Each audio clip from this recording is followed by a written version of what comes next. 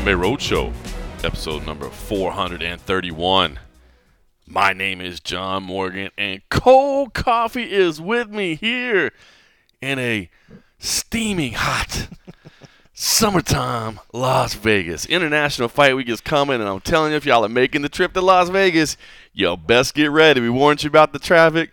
Now we're giving you a heads up on the weather because summer is finally here. It's finally here. This week we're finally. What'd you say the time? It's been 200 and It's a record in terms of recorded history in Las Vegas. 291 consecutive days without reaching 100 degrees.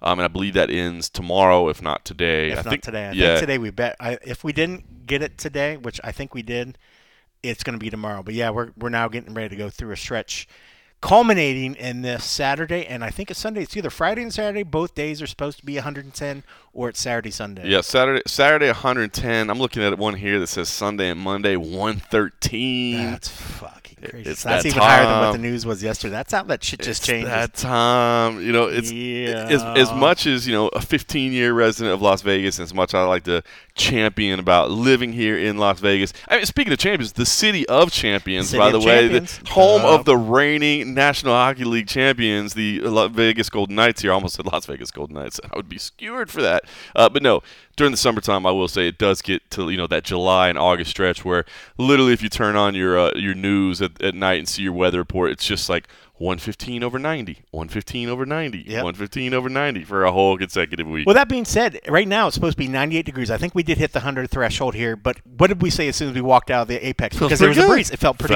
good. It felt pretty good. I mean, that's the difference. I mean, if it's not high noon where the sun's completely beating down, if you could find a piece of shade, it feels a lot better. But if you have a breeze, it doesn't feel bad. Right. I mean, unlike places where any other place in the States where you have humidity, you could have the greatest breeze ever and you don't get away from it. Nope, still hot. The sweat's just dripping everywhere. But it felt pretty good. Like it didn't actually feel, which makes me feel good going into what's getting ready to be triple-digit season. Yes, Feels sir. good to think that, okay, we haven't lost it completely. You still got that summer skin on you. But I say that before we've had a crazy stretch of 100 days or something before you get beat down. I will say I wish it could have waited maybe like one more week because if we would have had a nice kind of mild International Fight Week, because the schedule next week is going to be crazy. There's so much stuff going on in Las Vegas, and I love it, man. It's a lot of fun, but it's just all that running around, and it's burning hot. And yeah, you don't want to be standing outside. No. You don't want to be waiting in line. That's the thing. It's like you're waiting in line to get into the arena or into the convention center or into wherever it may be. That's a little bit rough. That's when we definitely say. I mean, it's one thing to get there early, but it's not general admission. I mean, we get there early, but usually there's places we could tuck into the shade. But for the actual general entry, depending on what time of the day, the shadow doesn't stretch that far past the entrance. Yep. So don't get there too early because then you're just going to be killing yourself because you're going to be standing out in the sun, and then you're just going to be an absolute wreck because, sun poisoning is a real thing. And like if you're sitting out there and you get dehydrated, the last thing you want to do is be dehydrated and then go sit in an arena drinking more beers, dehydrating yourself more. Especially when you're having some frosty beverages and you're dehydrated. It's bad. That's when you start seeing people it's a bad fall. Story. Yeah, which is always terrible. So, as much as we joke about how we're happy to get back in the sun, I mean, you definitely still have to watch it. And so some of the events, if you do come out here and it is early, or if it's a day where there's going to be sun, don't show up too early. Find one of the bars, which there are plenty of there in the area, and just go there last minute because your seat's already good to go. Because it's brutal. It's easy to think that, I got this. Mm-hmm. And then it catches up to you. Same thing when I did the boxing thing recently. It wasn't that crazy heat, but it was just sitting in the sun, and the next thing you know, I started seeing people just dropping. And then it gets scary because once your body gets to that point where it's that affected, you gotta seek immediate help. Yep. I mean, you gotta really hydrate and you gotta watch because at that point, it's easy for some people, especially if you're drunk. You're like, let me just get to some shade. Here, get me another beer. I'll feel better. Shit can go really, really bad. So you got to be smart about it. And so you got to have good wingmen or wingwomen with you, or you have to listen to a great podcast like this where we give you tips. We give you the tips for surviving. Stay hydrated. So don't get there too early. Don't stand in the sun. Don't drink too much beer. Have some water with your beer. And then we getting old. We're being responsible about stuff. Well, as I was just telling you earlier about how I drove a little too drunk to come home on my birthday, but baby steps of growth and responsibility. I tell you what, past weekend just got back from Canada. Speaking of getting away from the hot temperatures. Still kind of nice out there on the Atlantic coast, man. Did a show out in New Brunswick, thanks to the folks at Fight League Atlantic. Great promotion out there. Really appreciated working with them. We had 9 fights on the night, and we had 8 finishes, man. That's awesome. Yeah, it made it fun. It was my 4th show working with the organization, 4th show calling fights with my man Chris Kalidas, the former M1 champ, the UFC veteran as well. So we've done 4 shows together, so now that's kind of, you start getting a little rhythm a little bit, kind of know when each other's coming in, when they're, what they're kind of leading up to. So it was fun. But we'll get there someday. One of these days we'll get it figured out. But it was kind of funny because, a lot of people after the show were like, hey, man, I thought you guys sounded really good tonight. People that are watching, whatever. I'm like, dude, if you can't call a fight with 8 finishes out of 9 fights and make it entertaining, you probably should not be calling fights anymore. So because then the fights are doing the work for you. Exactly. It was it was just as easy as it can get, man. The fights are doing all the work for you. So that's awesome. It's pretty cool to see out there. Like I said, it's a bunch of youngsters and kids and guys that couldn't fight during the pandemic, and so their careers kind of got stunted a little bit, but because of that, they've been kind of just pent up and ready to throw down, man. So that they're really doing. Is the pandemic over?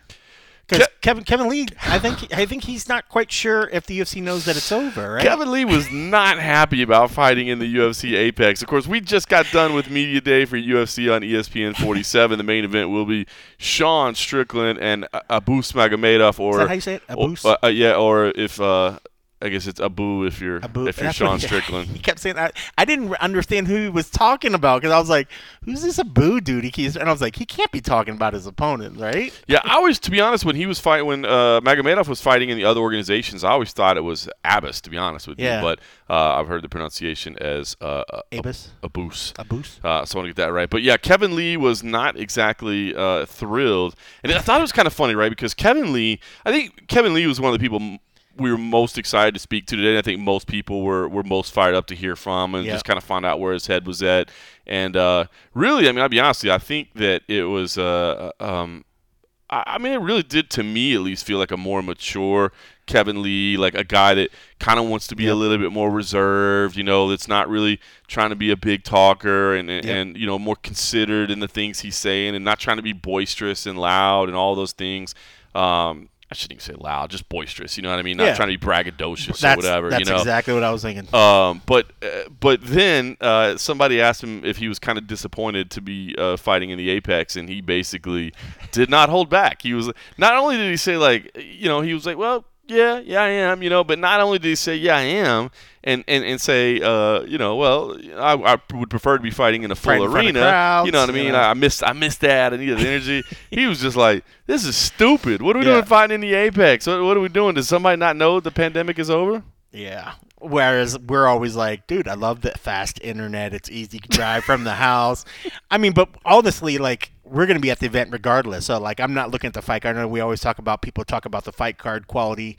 You can't be mad having Kevin Lee making his return on an Apex card for somebody that likes to shit on an Apex card, and especially the guy that he's fighting against. But yeah, it was kind of surreal and it was kind of interesting to hear. But it's funny because I feel like we've lately had so much discussion always just about the fact of just the level of fights that are getting put together. But it was just kind of funny to have somebody out of the blue kind of bring up the whole pandemic thing, because for so long it was the word that was always being thrown. But I feel like nobody said it for a while because we are beyond it. Yeah. And then for him to bring it up, it was just kind of like, oh, that's definitely one way to throw it back at the guy that's running a company that's been like, dude, I've been over this pandemic shit forever, and it's like, hey. But he makes a good point. It is money. They save money on the production. The production's in-house. They have multiple broadcasts that are able to come out of that one venue. And it is a money sort of play. It's a huge money play. It saves on operations. So much money. It saves on travel for the whole staff. Can you imagine, trying to sell tickets for this? Because while what did he say at the end? He's like, instead of fighting in front of 200 rich people.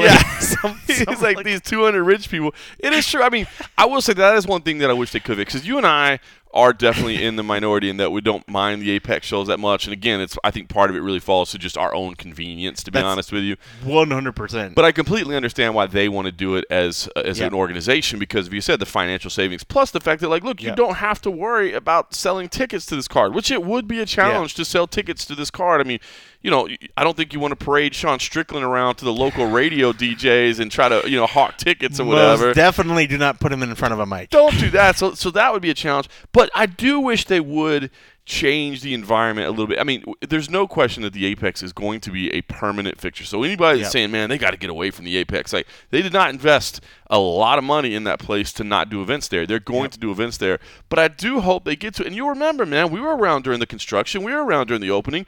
They said that, man, we think we can fit this thing out with like 750 or 1,000 people. And, you know, on fight nights, there's just, maybe 200 people tops. Yep.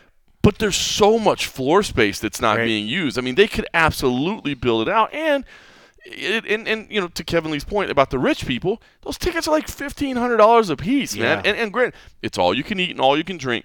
But you got to all you can eat and all you can drink a lot to get $1,500. And it is, look, if you can afford it, I know some people that have paid to go there, and I know some people that will say it's the coolest experience I've ever had. You know, I've been to a UFC event before, but, never am I 3 feet away from the fighters. Like, I can shake their hand. I can take pictures with every single person that walks out of the octagon. I can hear the coaches. Like, there is something cool about the experience.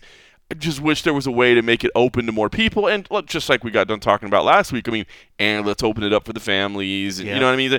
And my understanding is they are still trying to expand the seating in there. It just seems like it's taken an awful long time. Yeah. And, we've seen people – I remember when they've done VIP packages at, like, the big arenas and stuff when I still used to work for the UFC. Like, I remember when the fighters would do some of the rivals at the venue, they would kind of go and do this walkthrough through the floor. They'd walk into the arena. They'd walk into the octagon. They'd kind of be able to get their feet sort of, matted into the ground. You kind of see them warming in. And then you would see the VIP people come in there, and they would walk through that. But that's all they got to walk through. They'd come in, they'd have their little area, whatever, where they had their stuff set up, and then they walk through the octagon, and that's it. But at the Apex, those guys have to be getting like a killer behind-the-scenes tour that is even more immersive than what they are getting at like the venue.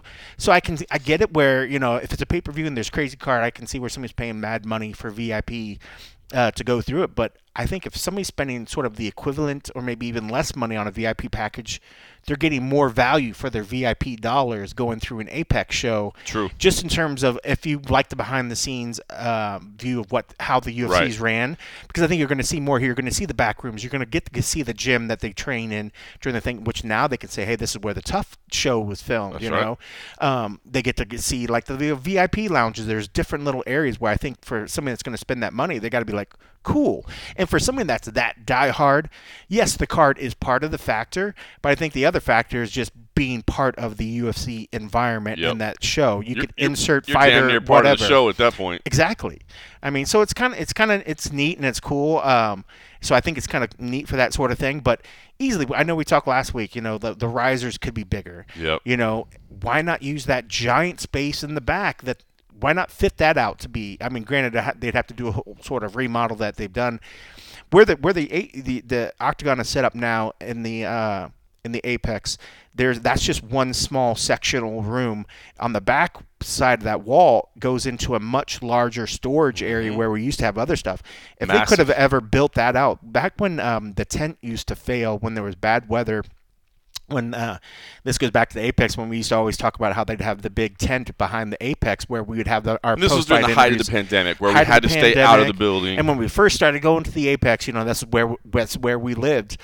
When that got really shitty, they would bring us indoors to this back area, and we only took up a fraction of this space. It's like an airplane hangar in there. Ginormous. It's huge. So I don't know why they didn't at one point just say, just build it out. Just take the time to build it out and then decide, okay, what show do we want to have? And have there be the option A and then have option B. I know that they did talk about, they wanted to build the facility out to maintain multiple shows. So I don't know if part of the factor is like, okay, well, maybe the storage that's say then they had the skate show, or say they have whatever show. Maybe they need that back space for storage, or be able to bring set pieces in that they didn't want to build a full build out in that back area. There has to be some particular reason, because I wondered why they didn't. But it still makes sense to me that they could have built out a complete different sort of setup depending on how big they wanted the crowd to be for an Apex show. But in terms of like just making immediate moves to build out and have more space, they have the room there. They definitely have the space there. They've just decided either it's just not worth the effort right now, because ultimately I think just like Dana wants to get out of there and go to these other places, I think when they're now facing that idea of, okay, do we need to make the steps and make the changes to increase capacity at the Apex now? Or do we just find another damn location? So on some of those shows, now we're starting to see the fight nights go and pop up in other different locations. At the Virgin Las Vegas. At the Virgin Las Vegas. And then, or just go on the road somewhere. I mean, if Dana had his druthers, I mean, they'd be on the road every week, but that's a lot of money. It's a lot of money. It's a lot of money. I think the big thing to take out of this is that I get it, man. A lot of people want to gripe about the Apex shows, but what we need to realize is the Apex shows are not going away. There's a reason that the building was purchased. There is a significant amount of infrastructure that has been built into there, right? I mean, the control room that they have there, everything. There's a lot of money. Control room is just fantastic. It's incredible. So everything has been a lot of money has been invested. It's not going away. But if it bothers you so much and you really want to see something different, and you want to see something better, I think what you have to do is figure out, what would make it better. And I just think more people in there. And then, I mean, and this is silly, but then nobody would ever know this, like, if they hadn't been in there.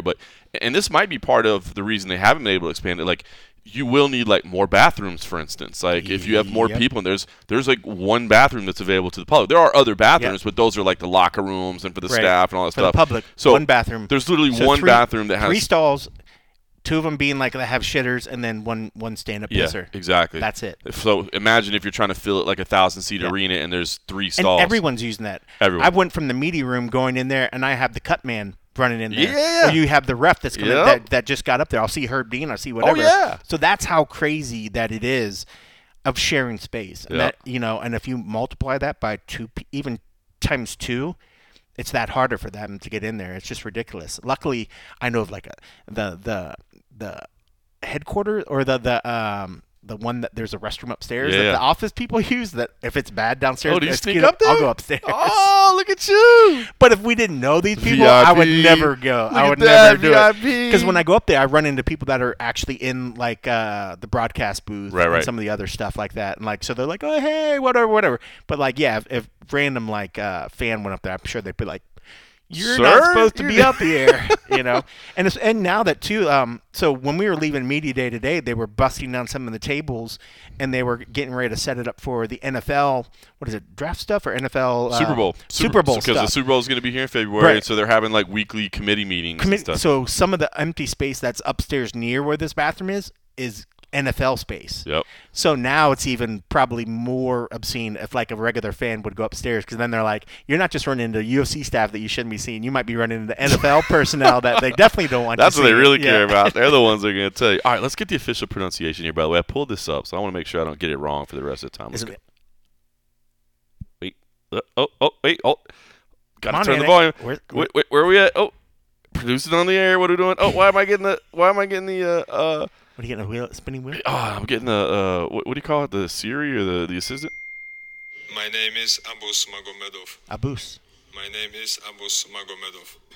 Abus. There you go. So I used to call him Abus. So Abus, pretty close. All right, Strickland, we take that back, dog. You just got to add the on the end of it. Sean Strickland was busted. All right, so Kevin Lee, we'll see if that ruffles any feathers. You know what's funny is like I don't think it will. I hope not, because like that scene, there always seemed to be this underlying tension between him and management, and here he is, he's back, and I'm like, oh, guys, like, please don't put him in the doghouse already. I think you're 100% right, though, with like the maturity level. There was definitely something different. I don't know if it's the time away, it's the potential of maybe not thinking that you're not going to get back into like the highest level of MMA. Mm-hmm. There was something different today, 100%. I couldn't quite put my finger on it, but I think you're right. I think it's maturity. I think it's maybe if there was a little bit of gratitude in there. I think seeing his brother doing so well and just putting in perspective, like, he's doing his life path, I'm doing my life path, and this is what I'm all in for, this itch to fight or whatever. But there was something different.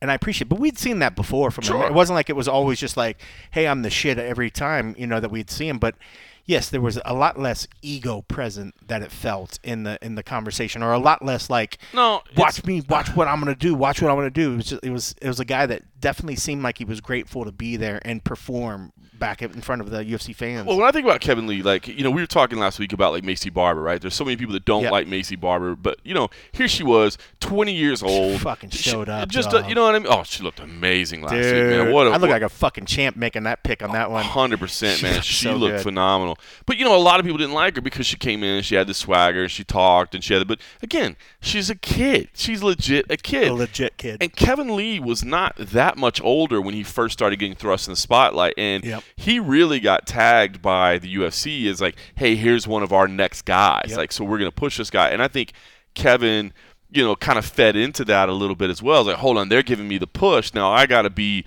the performer as well. I mean, this is the height of the Conor McGregor era, right? Like, 9 years ago. It's crazy, right? Like, he's coming out there trying to think. Fucking came in against Al Iaquinta. It's crazy. That's who his first UFC fight was against. That's crazy, dude. Man. That's gnarly. That's absolutely gnarly. Well, he is an underdog here against Rinat Fakhretdinov. Should I go get the hat? Which hat? What do you? Do you not remember Rinat in his post fight, like two post fights ago? I was like, I asked him about his hat, and how it was special. And he's like, I'm gonna bring all you guys the hat back. So when he came back the next time, I kind of forgot all about it. And then he started bringing it. He was like, last time, one of you was asking about the hat, or whatever. So I wanted to give, and I was like, wait, I think that was me. And he's like, yeah, you here. And I was like, so it's sitting in the office in there. So that's hilarious. So I guess you're bound to go. Well, you didn't have to make a pick because they're on the prelims, right? I didn't, but I think I did. Well, we still had to make a pick, and I think I did pick him. Yeah, he's. I think I just had questions about Kevin going into 170, and plus too, I guess I kind of homered, but. Renat's the real deal, dude. He's bad. Man. You gave him the Portuguese. Hold on, let's hear. Yeah. Gladiator. I'm terrible at this. Hi, my name is Rinat Gladiator. Gladiator. I totally did the Brazilian. Do it again, dude. My name Rinat Gladiator Fakhretdinov. Okay, now hold on. Here's one thing that gets me about this. So he definitely did the Rinat. I definitely did the Brazilian. Didn't you realize I did it? There's one thing about these pronunciations, though, that give me. So he says his nickname is Gladiator. Did you say Gladiator? Yeah. So does that mean? I mean, if we're gonna nail it by the way they say it, then does that mean that they have to say Gladiator? So Bruce Buffer, Rinat Gladiator. Fakhretdinov. Oh my goodness! All right, listen. That's gonna be a good one, though. That is a good one. I think a lot of people are gonna be really looking at Kevin just to see how he is, and I think his mindset. I think it's one thing to see him calm and cool right now, but then, it might not be a bad idea to start without a crazy crowd. Maybe if he had a crazy crowd, would get his emotions too riled up or something. I mean, different team. I think the last time we saw him in the UFC, he was still working with the Extreme Couture and like Denny. Not Denny, dude that fucking Strickland reamed. Dewey Cooper. Dewey. Yeah. Well, Strickland just went off on Dewey Cooper.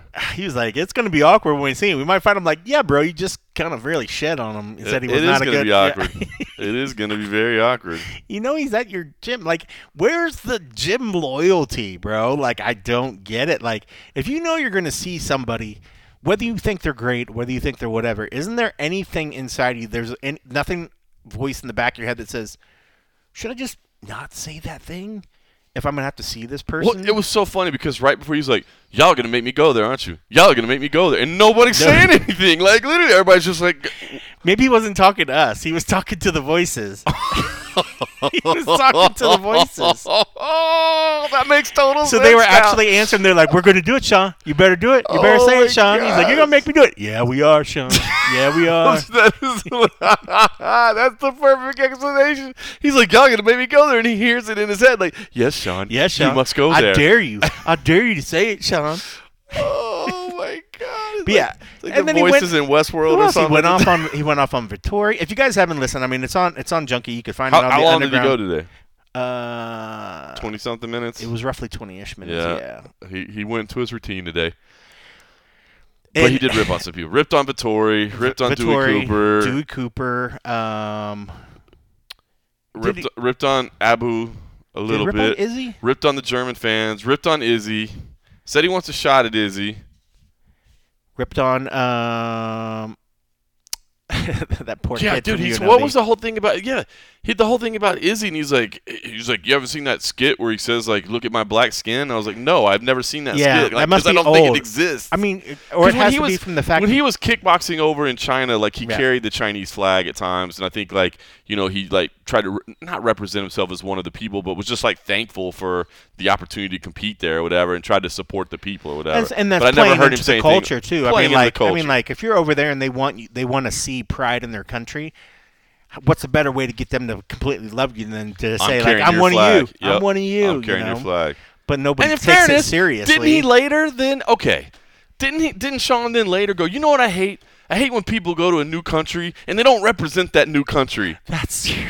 He literally just contradicted himself. He's like, what is Adesanya doing representing himself as part of China? And then later on he goes, you know what I hate? When people move to America and they say, I'm from so-and-so. No, you're from here. You're in America. You need to represent your new country. Represent that new place. Carry that flag. See, Sean's just out here just saying stuff. How long was that? He was, and it's funny because it's like he immediately switched. It didn't even like he finished really railing in one area. It felt like in his mind he was like, come on, I can get some more in before this interview's over. I can pick some new groups. 25 minutes. 25 minutes and 54 seconds. But roughly, I guess that's what the logo at the end. So it's roughly, 25 and a half minutes, something like that. Where he literally went off on so many groups. Where it felt like before, maybe he went longer. He went off on fat chicks. Put women back in the kitchen. Oh my God, that was uncomfortable. That was super uncomfortable. Why we give them voting rights? The next thing I knew, they tried to vote out alcohol and blah blah blah and this. Yeah, we shouldn't have allowed women to vote. Yeah, we need them back in the kitchen. Something.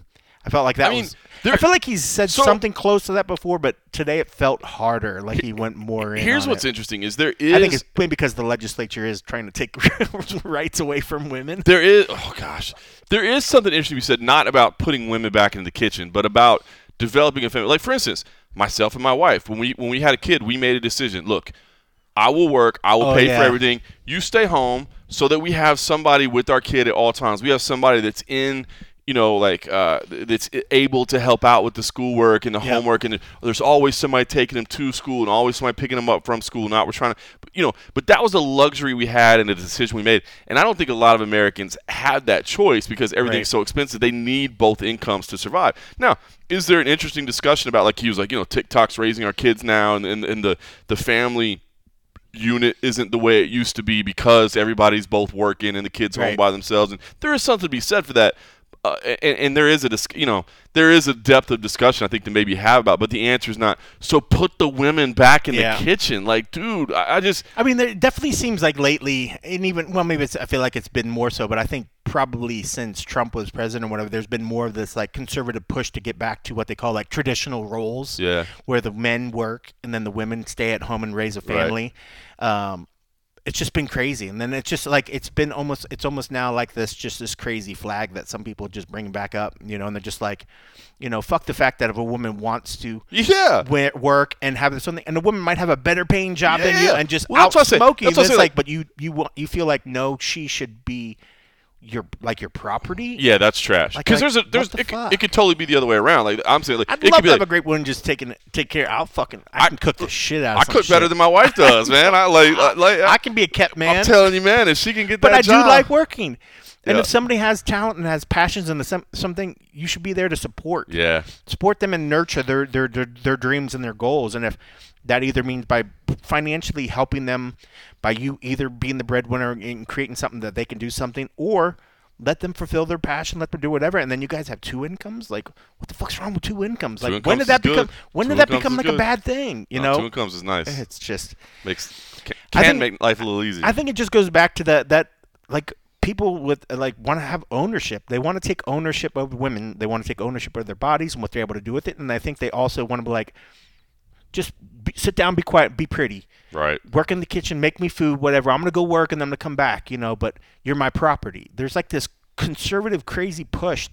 Like, I get it. If I see, now trying to enter the dating scene again, like looking like on the dating apps and stuff. You open out there? You see that shit. We didn't have this discussion. I didn't know you're breaking news on the air. I'm just trying, but I'd like to date. The scene is fucking changed, dude.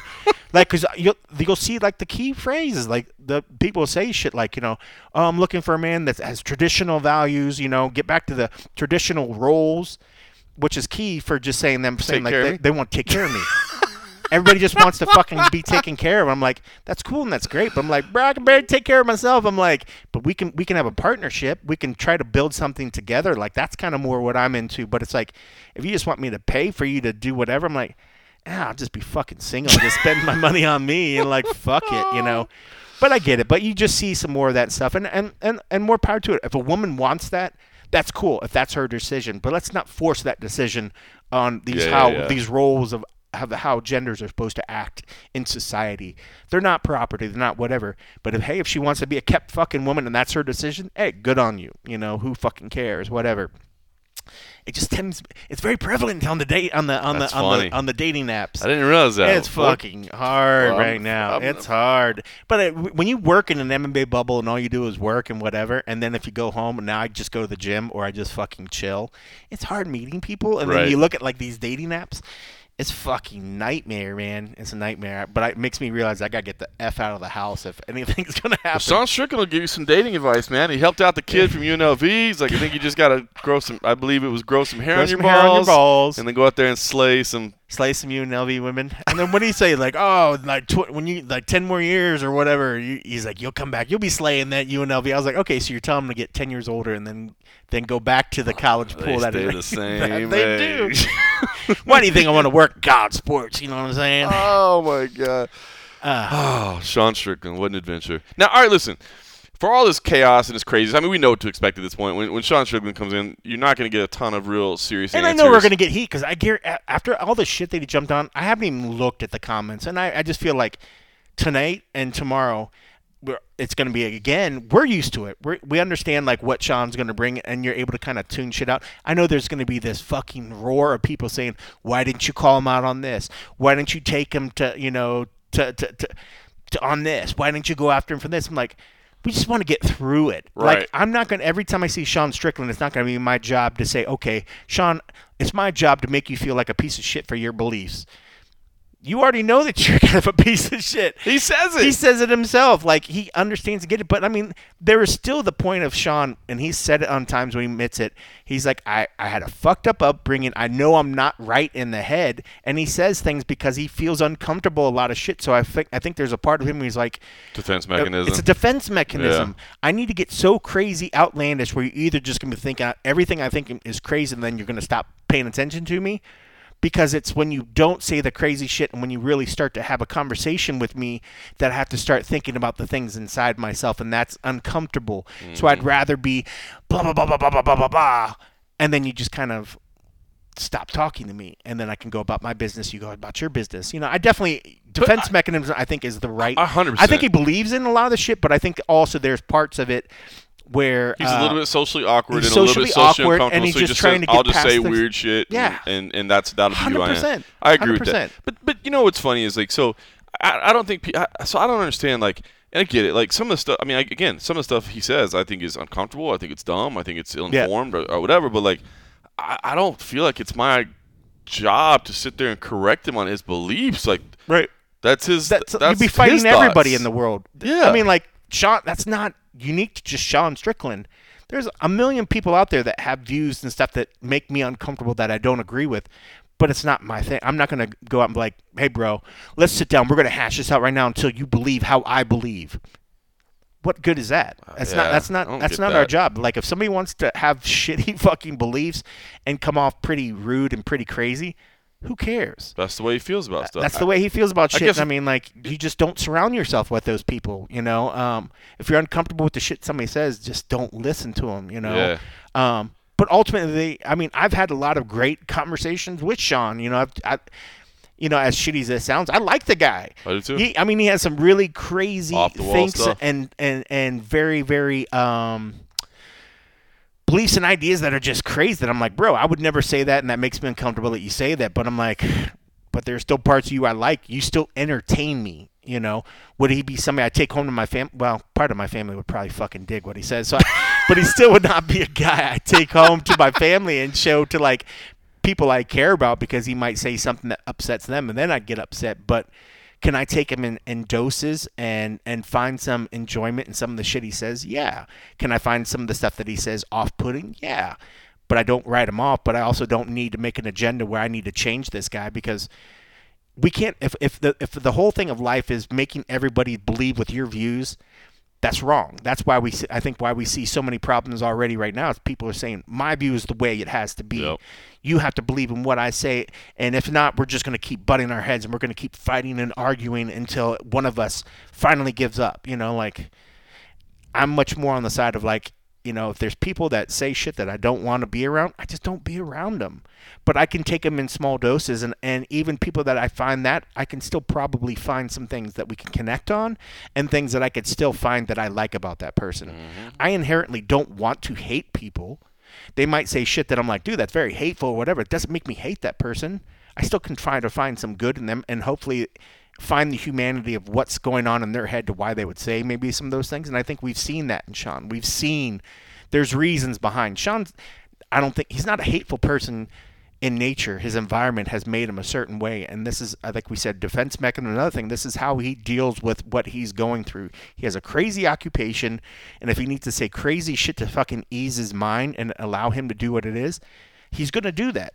What do I do? And by all accounts, he really did have a terrible childhood. Yes. And I just remove yourself from the situation. We can't change everybody to be exactly how we want. Remove yourself from the situation and find joy in something else. I agree. I agree. All right, listen. As far as picks on this, what are your thoughts? Because, I was one of the only ones in staff that went to Abus. Did you really? I did. Wow. Listen, I think I remember seeing something where I watched some footage of Magomedov, and I thought he was just a stud. He's got a little bit of reach. He's got about an inch in height.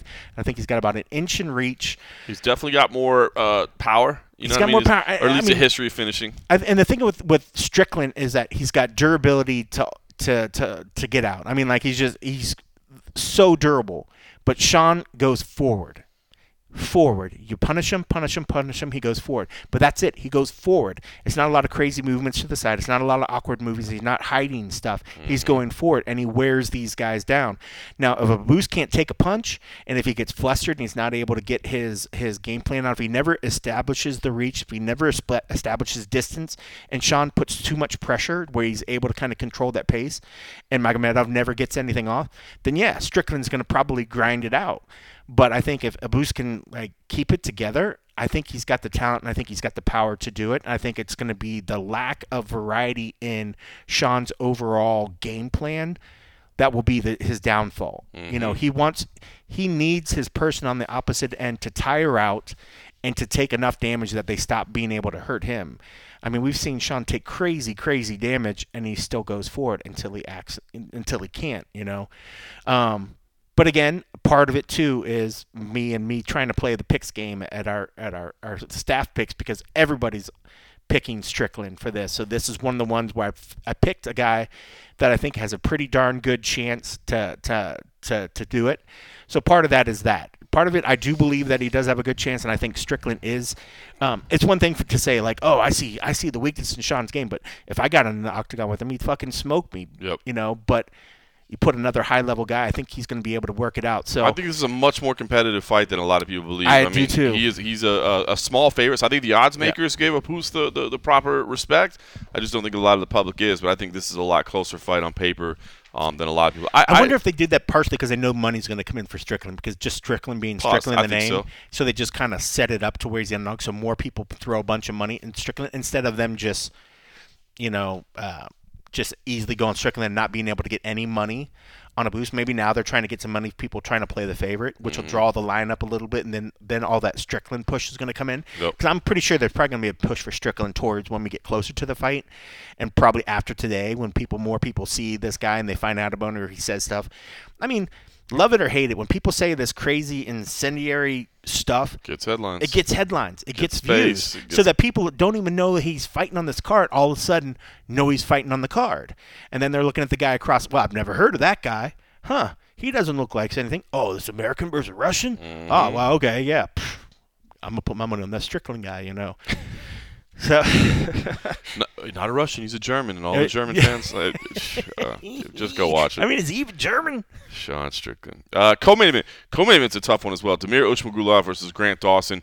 Damir, of course, who had the setback last time out against a very, very talented opponent in Arman Sarukin, and then briefly retired from the sport, but came back and said, I just love this too much. There was no way I could walk away from it. I know I need this in my life. I'm back, and now I'm ready to mold through everybody. He said that, after this fight, he wants Justin Gaethje because Justin Gaethje would be light work for him. He would put in the, make him pay. And so, I mean, he just crazy stuff, man. I loved hearing from him and hearing that he's definitely back in the game. Meanwhile, Grant Dawson, I think perennially kind of underrated, just flies under the radar a little bit, but has put together an incredible record, has done some great things, has knocked his way into the rankings, and now believes, that as he said today, man, that everything he's done up to this point will be a failure if he doesn't become UFC champion someday. I mean, so to hear that kind of drive and that kind of focus, man, was pretty awesome. I'm torn on this one, man. I really am torn on this one. And you look at the odds are pretty much dead even on it as well. So, Ismagulov was kind of the hot commodity until he had that recent setback. Dawson, I think, is, as I said, underrated. I think a lot better than people want to give him credit for. And they're going to kind of meet, and we'll see, kind of this crossroads bout, I guess. Man, this is a tough one. I'm excited for it. And to me, it's a coin flip. I got to be honest with you, I don't have a good feel either way on who should be the winner. I picked Dawson initially because, like you said, I mean, he's the guy that just shows up and he wins, even though people don't give him maybe the credit. It's crazy when you look at it. He's got a 19-1-1 record. Like, that's ridiculous. Damir, 24-2-0. I mean, it's crazy when you look at their stats. I mean, like, it makes sense that they're a co-main event. I mean, we got two guys with those kind of records. You think that more people would be more familiar with their names, maybe. Mm-hmm. But yeah, I leaned Dawson. It's funny once I saw Ismagulov, and I even turned around to John in the press, and I was like, "Dude, I kind of forgot about this dude." I was like, "This dude's a total badass." And that's when I started having doubts of my initial staff picks because we have to have our staff picks in before like 9 a.m. Pacific time on Wednesday. So I put my picks in, I think, Monday or Tuesday. Kind of, I scanned over the fight card and kind of did my initial picks. And then I saw him, and I started doubting myself. I was like, man, should I make the switch? And then after kind of talking to you too, I was like, this whole fight card's kind of been for me like a play to try to get back to the top. I'm five picks behind. I closed the gap up. I was 10 behind. And then this last weekend we had multiple events, so I was able to make up some ground. But I hate to just pick to play the game because that's how I started the year off wrong. But in this one, I think I just picked Dawson, man. It's just toughness. He just shows up when you don't expect him to, and I think Damir's going to be the kind of fight that brings the dog out of him, and we'll see good things. So I can't after having our little talk in the room, I think I'm going to stick with my Dawson pick. But man, Damir is the real deal, dude. And I like to say I'll withhold judgment until Friday. When you see him, check them in weigh-in, see how they are, see if they struggled. When you see them in the face-offs, because we're actually, since it's an Apex show, we're going to see everybody immediately after the weigh-in. So it's not like we got to wait till late in the evening Friday to kind of see how they are. We're going to see them shortly after the weigh-in. So depending on how they look. And the size, I'm interested to see the size difference because I didn't look at the actual height, but I don't know if Damir is not the biggest of dudes, but Dawson's not the biggest. So Dawson is 5'10", 72-inch reach, 29 years old, and then Damir he can't be much bigger. They're both 5'10", yeah. Holy cow, 74. Does he have a 2-inch reach? Damir has a 2-inch reach advantage. He's 3 years older. Whew. But I don't really think of him as like, oh, this crazy guy that uses that reach. So it's not like the reach is going to, I think, a big difference. I think he wants to try to punish and get in there and get a hold of Grant. I think the real key here, if you look at the stats behind it, I think is going to be the interesting part. And he talked about it, Dawson, a grappler at heart, and he certainly is. Dawson averages 3.89 takedowns per 15 minutes. Meanwhile, Ismagulov has a 75% takedown defense rate. Yeah.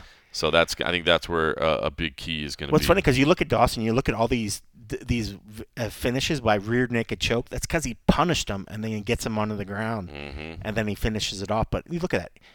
Rear naked choke Mark Madsen, who's an Olympic wrestler. Jared Gordon, who's a fucking badass, beat him. Leonardo Santos, Derek Minner. I mean, and as he said, he kind of he draws people into that deep water. He kind of wears them down. Yeah. You know what I mean? So I love that fight. I really do love that fight. The rest of the card, I mean, look, Max Griffin versus Michael Morales could be a really good fight. There's another intriguing one as well. You know, Michael Morales, this young, undefeated kid. He's had a year away. He looks like an absolute stud. Yeah, and he's excited for the moment. Meanwhile, Max Griffin, the veteran, who's like, I love how open and honest Max is about everything. And he's just like, man, I was pissed off when they gave me this dude. I'm like, oh, I see. Like, you're trying to feed me to the young kid that you're trying to get the old man beat. Like, all right, I see. I'm not that guy, you know. And then he said earlier in the week he was taking a walk and he just had a revelation. He was like, no, this is a gift. Like, they're giving you this, you know, young dude that everybody thinks is somebody, but he doesn't have the experience that you have. He doesn't have the knowledge that you have. And this is going to be your opportunity to show him. And I love his belief. I love his belief and I love his mindset. Belief, but that there's a borderline where he's walking that line of overlooking an opponent. He is carefully treading that line right now. I mean, he's got to watch it. I mean, if he thinks that this kid has nothing to challenge him with, if he thinks that this is in fact a gift, and he's not, and he's just like, dude, I just got to show up, and it's just going to work itself out. That's a really dangerous game plan to go in against a guy that's really, really powerful. But man, when Max is firing on all cylinders, man, Max is the real deal. I mean, we've had plenty of times where Max was like the guy that was like, dude, when he got on these weird streaks, he's like, dude, he's right. A title shot's gonna be in his near future, and then something always comes up and it sets him back, you know. But I love the belief in himself. He had the dope ass hair, which he said took 6 hours to get braided. 6 hours to braid his hair. That's so crazy. That's incredible. Yeah, Michael Morales is the favorite in that one, by the way, and it does look like a kid with a really bright future. Ariane Lipski and Melissa Gatto in the all-Brazilian women's flyweight matchup there. Or otherwise known as the I was about to say, I know you're excited on that one. Oh, my God. They're so fine. Gatto is the favorite there. Ishmael Bonfim is back after his incredible UFC debut. He's a pretty heavy favorite over at Benoit Saint Denis. Yeah. And then I think he's going to smoke him. Yeah, he definitely could. And that would be unfortunate, but yeah. I mean, Saint Denis is a nice enough guy, but man, Ismail, he's fucking He's scary. Good. He's good. He's really a scary good. family. And one that I think should be, I'm really intrigued by as well, that I think should be fireworks, is Bruno Ferreira versus Nursultan Rujabayev, I believe. Let's see if we got it. Yeah, I was going to say that. Yeah, we'll have to go to that. We might not have his pronunciation. Let's see if they've got it. Which this one was interesting. You were asking questions in English, which were getting said to Nursultan in Russian. He was answering back in Uzbeki to a guy off to the side that was then in turn answering in Russian back to the translator, who translated it then to English. That's crazy. Yeah, it was a little bit difficult, but we do not have his pronunciation available yet. I'm sure they'll be collecting that today as part of his media rounds. But yeah, I mean, the dude's got 40+ fights. He's like, I mean, I think 2019, I want to say, he fought 13 times that year, which Holy cow. Insane. He's 29 years old, too. He's a big boy, 6'4". He's younger than Ferreira, which is crazy. Yeah, he's been fighting a lot. I mean, but when you look at the guy, he definitely looked like the fighter type. He didn't look like a guy that pads his number with like crazy whatever, but who knows? I mean, from the region, when they're coming to some of these, you never know what's going on in some of these like crazy Russian regions and maybe Uzbekistan regional fights, you know, like numbers are weird. So yeah, maybe there are some crazy like padded fights or whatever, but when you look at the guy, he looks like a fighter. He definitely looks like a guy that's been in there a lot. Definitely does. I'm anxious to see that one. We mentioned Kevin Lee and Hinat. 11. We're going. There you go. The Portuguese. Joanderson Brito versus Weston Wilson. I don't know if you've seen the odds on this one, but Joanderson Brito was opened at a -800 and has been bet up to a -1400. Holy cow! Yeah, a lot of people were not, and I feel so bad for Weston because I saw his announcement that he was going to be in. Everybody was just trashing the guy. It's like, why did you get signed by the UFC? How did you make it in the UFC? This guy is not worthy of being in the UFC, which Sucks for a guy that's just kind of chasing his dream, but a lot of people were very upset about that. He was victorious last time out. It was under the Tough Enough banner. That's got to be it, right? It was the same card that Muhammad Naimov got signed off of. Really? It's got to be that. I think when people are looking at some of the names of these organizations that he fought on, that even though some of these other ones could be legit, like Valor Fighting, some of the other ones could be like legit organizations, but I saw Tough Enough, and I was like, oh, okay, this guy's coming off the Tough Enough scene. No offense to the Tough Enough guys, but it just feels like, wow, it definitely feels like a big step up. A big step up in competition, whereas Joe Anderson's been fucking doing it at the UFC level for a while now. I mean, that's tough. That's a big difference. We've seen guys come in last minute, that have plenty of experience, plenty of heart, plenty of whatever. Then they get popped a couple times, like when Jim Miller just got fed that dude recently. Mm-hmm. I mean, that guy's like a legit that probably I'd have to pull up that fight. I bet he fought on Tough Enough or something. And then he got in there and it was not a good day. Yeah, he's fought a couple of newcomers as of late, which is kind of wild. So yeah. Rounds out, you got a ranked women's featherweight. It's women's bantamweights, but they're fighting at featherweight. Yana Santos and Carol Hossa, which I thought was a little bit weird. Because we know the featherweight. Carol who? Hossa? I was going to say, did you say Rosa? No. Hossa. Oh, okay. Hossa. But I thought that was kind of weird because we know, I don't know if that was just because it was put together on short notice. Carol, anyway, we know featherweight's going away, so I don't know if they have to be obligated to give these fighters that are featherweights, do they have to give them featherweight belts? Yeah, I guess they have to, right? I guess maybe they have to is to honor me, because I think it would be easy to be like, hey, I know we've been fighting you at featherweight, but I mean, she's had bantamweight experience, so she's not one of these ones that hasn't fought at bantamweight. So I don't know, maybe it was just because of short notice of it or whatever. But but they're doing that one at featherweight. Guram Kutateladze against Elvis Brenner, which I like Guram a lot. I think he's got a lot of skill. Ivana Petrovich versus Luana Carolina, and ranked heavyweights Alexander Romanov and Blagoy Ivanov to start the night off. So, should be a decent night. Again, it's not the biggest card of all, but there's some fun ones in there. But it should be a good one, and of course, it's leading into an incredibly big week of international fight. Is there something big happening here? Yeah, By the way, if you're into grappling, the Fight Pass Invitational is on Thursday night. I will be there. Myself and my son will be there. So just watching. I'm not going to be doing any media obligations there, but I always like to watch some high-level grappling. So if you're looking for some grappling, that'll be on UFC Fight Pass. I was going to say, they're going to have that on Fight Pass. Yeah, but who wants to watch it at home? I mean, let's get out of the house. I'm going to watch it at home. I'm going to watch it there. I'm trying to.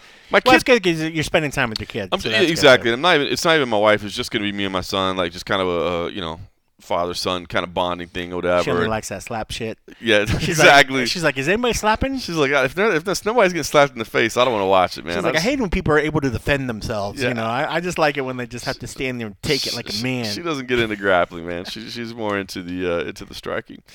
So yeah, but plus I want to see some high-level grappling. Obviously, he trains jiu-jitsu, so I want to see like the highest level and see it up close. It's different than what's watching his name? Craig Jones in the main event. At the top. Like, you're gonna see some high-level shit. To watch that up close versus on TV, I think is better. So let him. It's almost like being able to take him to like a tutorial or something, like to watch his guys to like you want to watch. Like I know you like this. Let's take you to see like highest level. See what it's supposed to look like. Because I mean, you're doing it, but see what it's supposed to look like at the highest level. And then especially you can when that's what it is. It's not. It's not like going to an MMA match and then seeing some high level grappling within it.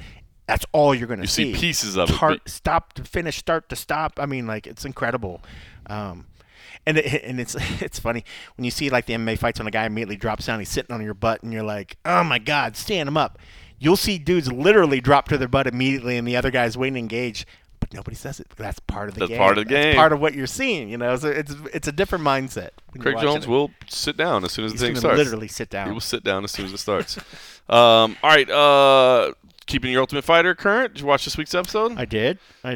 Connor, taking another L, 0-5 now. Well, man. I mean, dude, the vets they brought in, it's interesting because all of them, they left on, they had their little issues why they were able to leave. But man, now after seeing week 5 and seeing 5 wins in a row, just you almost feel bad for the prospects. Like you're literally these prospects, they're not spring chicken. I mean, they have good experience, but man, there's just something different when these fights have been starting with the pros on the opposite end, knowing I think maybe also to just the severity of what this opportunity and what they need to show, and they know the fact that hey, we only have 2 rounds. You got Connor after every damn event, like lobbying Let for him go 3. 3 Let him go for rounds. 3 rounds. Like, I this should love be it. 3 rounds. Like, Connor, you know the fucking deal, bro. 31 seasons, bro. 31 And seasons. it's your second time coaching. Your second time coaching it. That has made me cracked up. Like, Oh my everybody God. wants to see 3. Let him go 3. These are unfinished fights. Like, I know he probably won the 2 rounds, but can you just give me a third? Chandler just talking trash to him, too. Just like, we don't need it when we win, too, buddy. Yeah, and well, I'm watching the preview next week's when they get That's physical. when the big push comes. So if you haven't been watching, I guess you want to see the big shove. The one that's been in all the promos from the very beginning. This is the one, I guess, Lee Hammond, obviously. A lot of people very high on Lee Hammond. Of course, he's Connor's guy. He's a number 1 seed. By the way, because I was looking at that, too, by the way. If you haven't been watching, we talked about the very beginning, but we haven't spent a lot of time over it. They did seed everybody from the beginning. Now, granted, they had to seed them pretty quickly. Yeah. But so Michael Chandler right now is 5-0.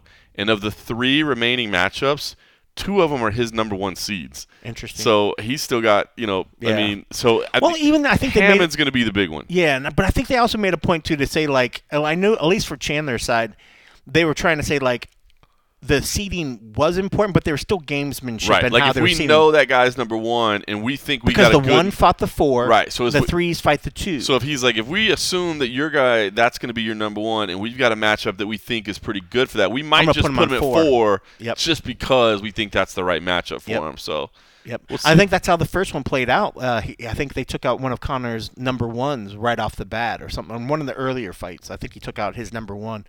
I could be wrong. But, yeah, dude, I mean, it's funny. Like, we've been talking about, I thought they've still done a pretty decent job of making Connor seem involved in these things. I know we had been hearing different things that, practices and at times had been hard because he, was always showing up late. But I think the edits certainly makes it seem like he's there, he's present, he's involved. They showed that good moment where they were on like the rowing machine. Yeah, so they're sort of having a team bonding thing, and then he got on there as well. So I mean, like, he has these moments where he really does bond with the guys, and I think they're definitely getting their money's worth out of it. And the people get to see Connor in the show. It's there was a moment a couple episodes back, and I think a lot of people probably made fun of it, but I actually thought it was pretty cool to show Connor's kind of mental strength. And it was when he was talking about like the pain, and he was like, you got to visualize the pain, and you take it out, and you remove that pain from your body. And I mean, I can see a lot of people looking at that going like, what kind of horse shit is that? Like, it's pain, you can't make it. But that's the kind of mindset that Connor has. Like, I am visualizing this, I'm going to pull it out of my body, I'm going to remove it from my body, and I'm not going to allow it to. It's like, that dude has mental focus on another level. You know what I mean? It is cool for people to see that because, look, man, this is a mental game, dude. If you can have that type of confidence, it's 100%. Look, who doesn't second guess themselves every day in life? Now, imagine going into a cage fight against another trained killer. Like, you're gonna second guess yourself. So, and I think anybody in any aspect, whether it be business or whatever, if you can have a chance to have something that's a proven winner in some aspect and has a mindset that's gotten them to something that you aspire.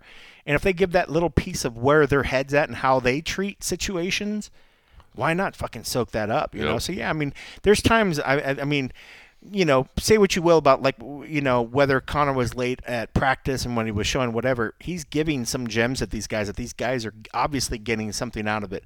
But I definitely think there's a difference in what the fighters that were training under Chandler are getting as opposed to what Connor, and maybe the prospects need the mindset. They need to hearing the mindset of a guy that's a proven winner and a proven just superstar in the sport, whereas the pros don't need. I don't need your mental little whatever. I need technique. I need the tricks. I need something to sharpen my overall thing, my overall game. Whereas the prospects, they want the technique, they want the stuff, but they also want that motivation that's going to take them to the next level. Right. And that's why I think that the combination of the teams and who they have over top of them, it worked out really, really unique, and it worked out perfect. So I can't fault Connor because he's obviously giving stuff to the prospects that they like.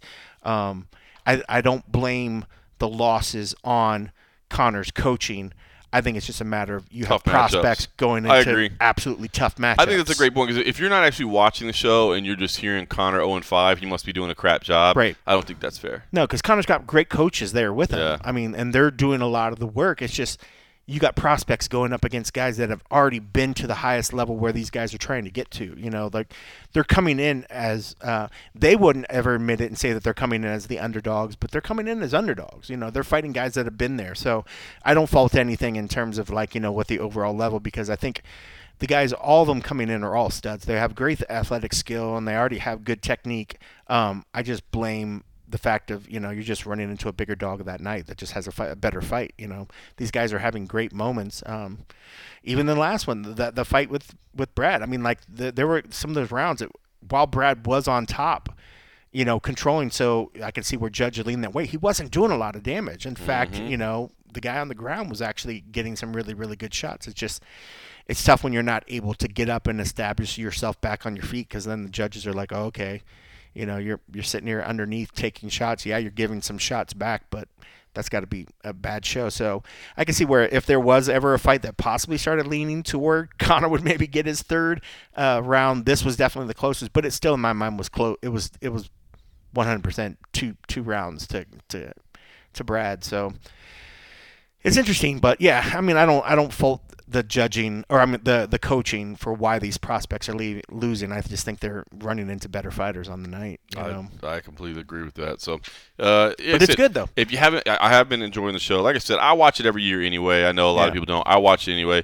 But if you're not one that watches and you haven't been watching this season, the previous show, the famous push that we see is in the next episode. So if you want to tune in for that one, do that. I do like what's funny. I do like the fact of having the little sort of teaser beforehand that we can watch it, because I can fast forward. I still find myself fast forwarding. So do you really? I do. So if you're watching it live, I would say maybe wait till afterwards. If you're the kind of guy like me that wants to be able to skip through some of the if they're sitting in the kitchen talking, I'm like, I just kind of want to fast forward through some of that shit. But if you're watching it live, you can't fast forward. But if you watch it after the fact, where you can DVR through it, some of that shit, I never find myself watching it all the way at real-time speed. I fast-forward through something. That's funny. Yeah. That's funny. Hey, listen, I did want to real quickly mention this PFL situation. But a trick to that is that when you get to the fight, if you are fast-forwarding, you see how much time you know left, exactly you kind of tell how the fight's going to be. Yeah. That's why I try not to, so I don't really know how much is left. How the fight's gonna play. That way I don't know exactly what it is. That's true. All right, listen, this PFL situation, I did want to briefly mention it. So I tweeted the other day that I didn't really like the decision they make, and I stand by that I don't like the decision they made. Of course, I think most people are probably familiar with the situation at this point, but Natan Schulte and Hausman Feel had a fight. They're friends. They're really, really good friends. Godfather of each kids, and I mean, the relationship is extensive. The fight turned out less than competitive, I guess you would say, and the PFL came in afterwards and suspended both of them for having a non-competitive fight, and ended up removing Natan from the playoffs, and it did allow Shane Burgos back in. It actually got brought up today at the media day. Grant Dawson was asked about it, and he admitted his frustrations with it. I did have a chance to talk to some people behind the scenes, all off record, and this was. But basically, the way it was relayed to me is that this was not qualified from the PFL's point of view as a bad fight. It was qualified as a non-fight, and because they viewed it as a non-fight, it was in violation of the contract, and they took the steps that they believe necessary to protect the sanctity of the tournament. And I'll be honest with you, and I even said that in my initial tweet, that I do applaud them for trying to keep the sanctity of their results and the tournaments intact. Because of the way their system is set up, if two fighters were to collude together, like for instance, if there was a certain situation where, fighters mathematically figured out that, hey, if we just go to a decision, we'll shut out so-and-so that can't get in. I don't know how the exact math would situation work, but if they figured out, hey, if I beat you in this round, we both go through to the playoffs, or if we do this, so, hey, let's do that. I need 4 points, so I need to get this. Right, you're already in because you got 6. Yep. You got 6 last time out, so if you lose but I get 4, then we both qualify. And we shut out. And we shut it out in the back, because they make a big point to put them on the screen as they're sitting there watching the fight and they're seeing the outcome, but to know that someone can easily. Yep. So because of that, I do applaud them for their, decision in that way to protect the sanctity of the tournament. However, and I said it this way, I do think in this particular situation they have to take a little bit of responsibility for the matchmaking that they made. I mean, it was not unknown that these two guys absolutely did not want to fight each other unless they absolutely had to. The depth of their relationship has been the subject of many pre-fight video pieces, that have gone in there. So much so that the commentators as the fight were unfolding weren't completely shocked by what was unfolding. They were just like, this is what happens when it's somebody that you're A, very familiar with, and B, that you're friends with. So I just want to stand by that. I think a lot of people are saying, well, they just wanted to sneak Burgos into the playoffs. I don't think that's really what the PFL did here. The PFL has a number of free agent signings that didn't make the playoffs, and they're not trying to shift things around. And while they're very high on Burgos, I don't think they're so high on him that they were willing to, we got to slide him in. He's going to be the difference between whether or not this season is profitable or this season is valuable. But so I get it. It was kind of a tough situation for them, and I guess maybe I understand their rationale a little bit more. I wish they would talk on record about it. I wish they would actually have a conversation. The executives of the company would actually have a conversation about it. So far, they're not. They're just saying to anybody that asks, just go check out our original statement. That says everything. I don't like that. I wish it was. I know, which it does. It yeah, says nothing. It's like we are aware that there's an issue and we'll be looking into it. I don't know. So I think they dropped the ball here, man. I understand. It's a weird thing because a lot of people are accusing them of being crooked. I do not find them to be crooked.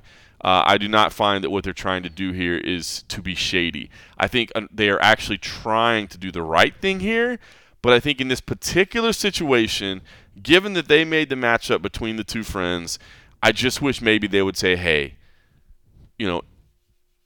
take some responsibility, own up for it, and say, look, we're going to reinstate Natan in this one. But just FYI, maybe we rush to judgment here. But guys, gals, we want everybody to see this is how serious we are about your performances here. We cannot allow anybody to make an agreement, to collude, to work together to affect the outcomes of fights in our organization. But even with that, to make an agreement to collude, there has to be proof of that. True. You can't just say, I'm pretty sure they probably worked something out. Without proof, I mean, I know this isn't a legal or a court thing, but there is a precedent that they set. I mean, and the idea of you win, you move forward.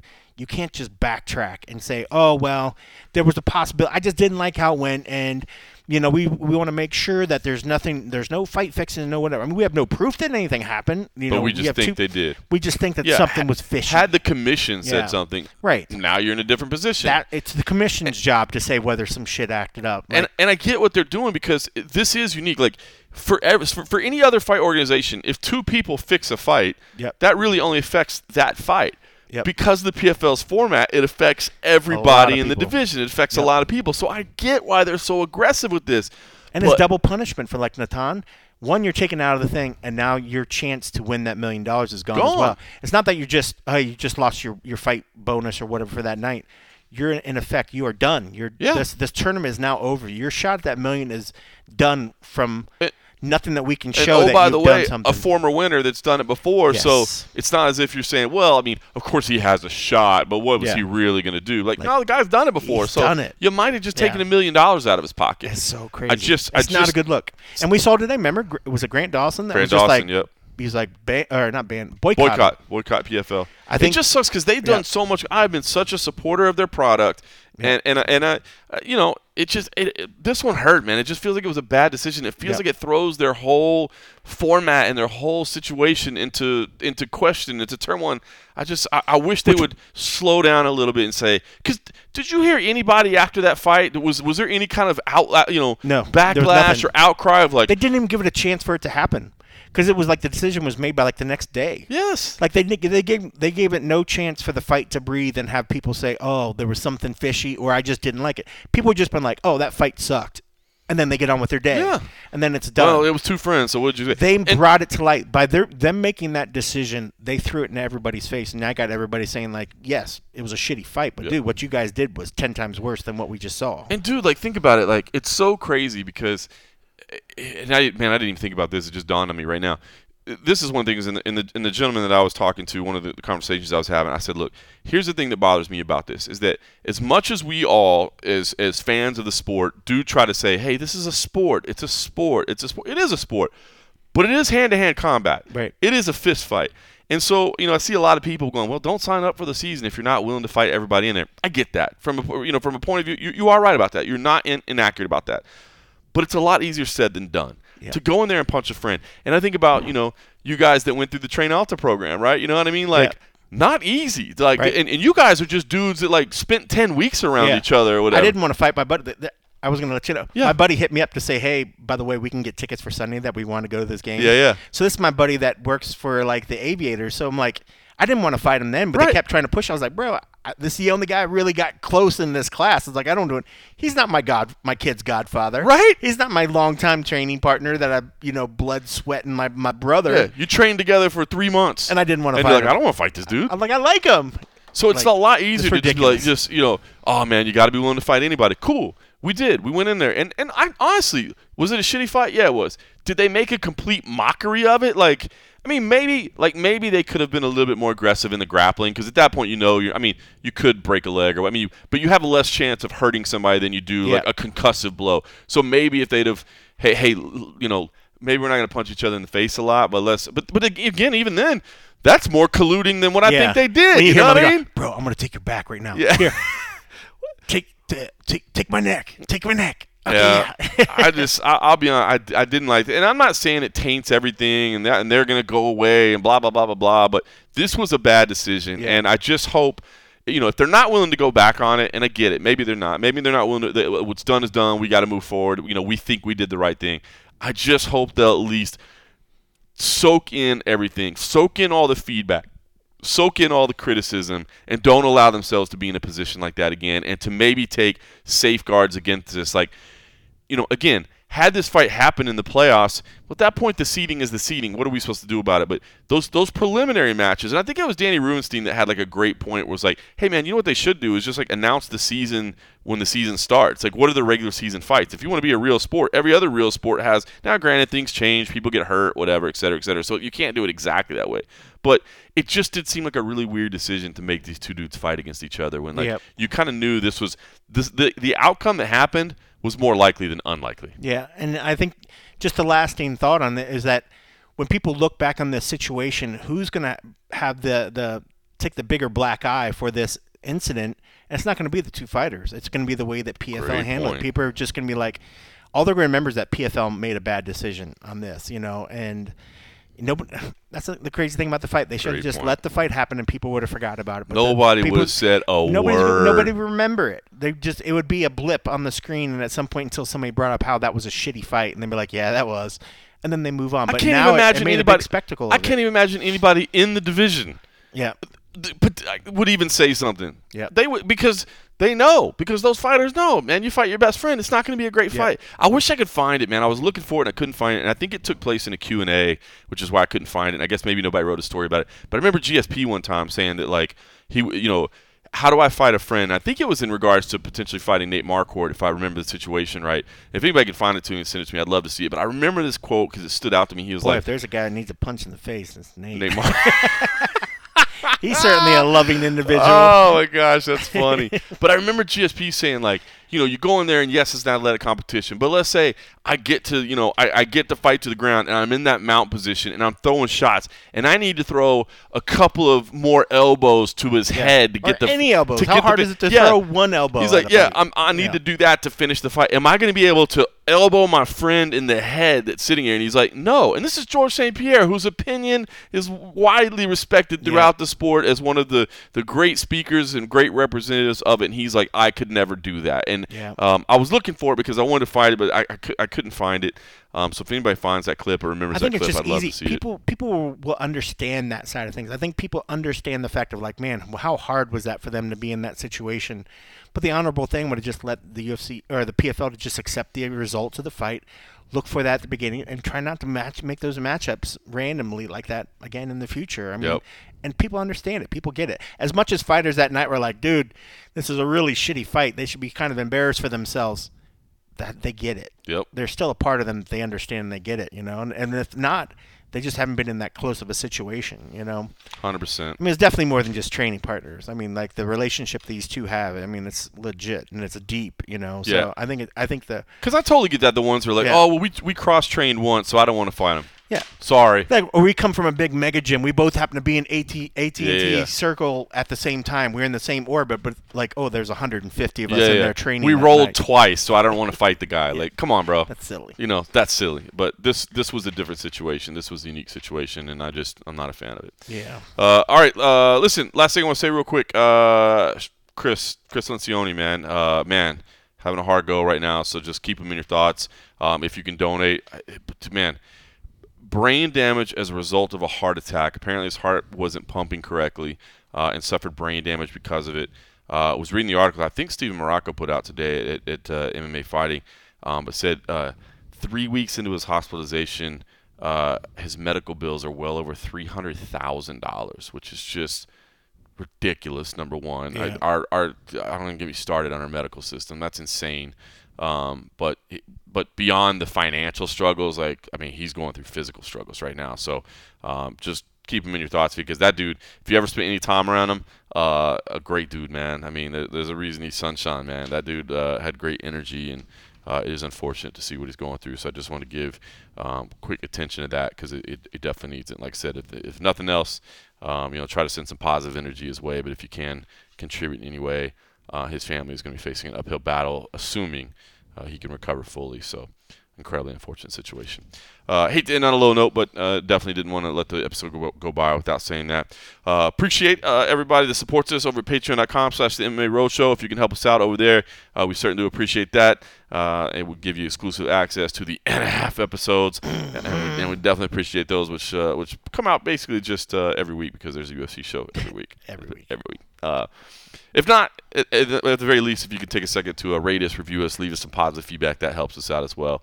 But more than anything, just enjoy the fights. Get ready for International Fight Week. It's going to be nuts. It's going to be crazy. It's going to be a busy schedule. Let us know if you're coming out for the UFC X or something. If you guys are coming in town for International Fight Week, let's try to get together. I love it. We'll maybe have a little frosty beverage. Yes, we tend to do that from time to time. From time to time, like today. Shots of tequila to start the day. Yay. Cold coffee's getting a little bit wild. Still Yeah, had a little bit wilding of out that on leftover VGK tequila, baby. That's it. Bringing in the Stanley Cup. I mean, we had to celebrate. City of Champions. Thanks for listening.